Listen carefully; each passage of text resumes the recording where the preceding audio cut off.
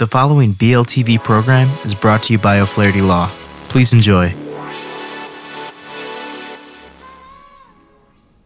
Welcome to Learn About Law. My name is Kevin O'Flaherty from O'Flaherty Law. I hope you enjoyed this video.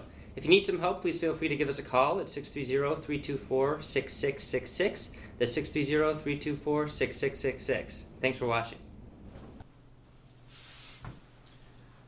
Hi everyone, this is Andrew with Learn About Law, and in this video I'm going to talk about a recent amendment to the Illinois Human Rights Act requiring all businesses to have a formal sexual harassment training program.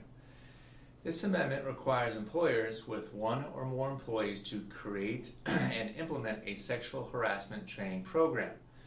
This program has to meet the minimum requirements laid out in the amendment, or the employer will be in violation of Public Act 101-0221.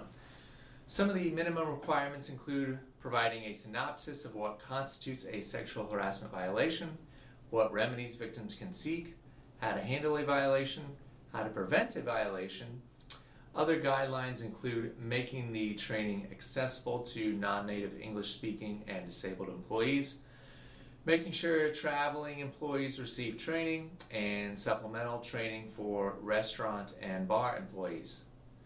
Training must be completed by the end of the year and each year thereafter. Failing to complete training may lead to fines, suspension or termination of licenses, and closure of the business.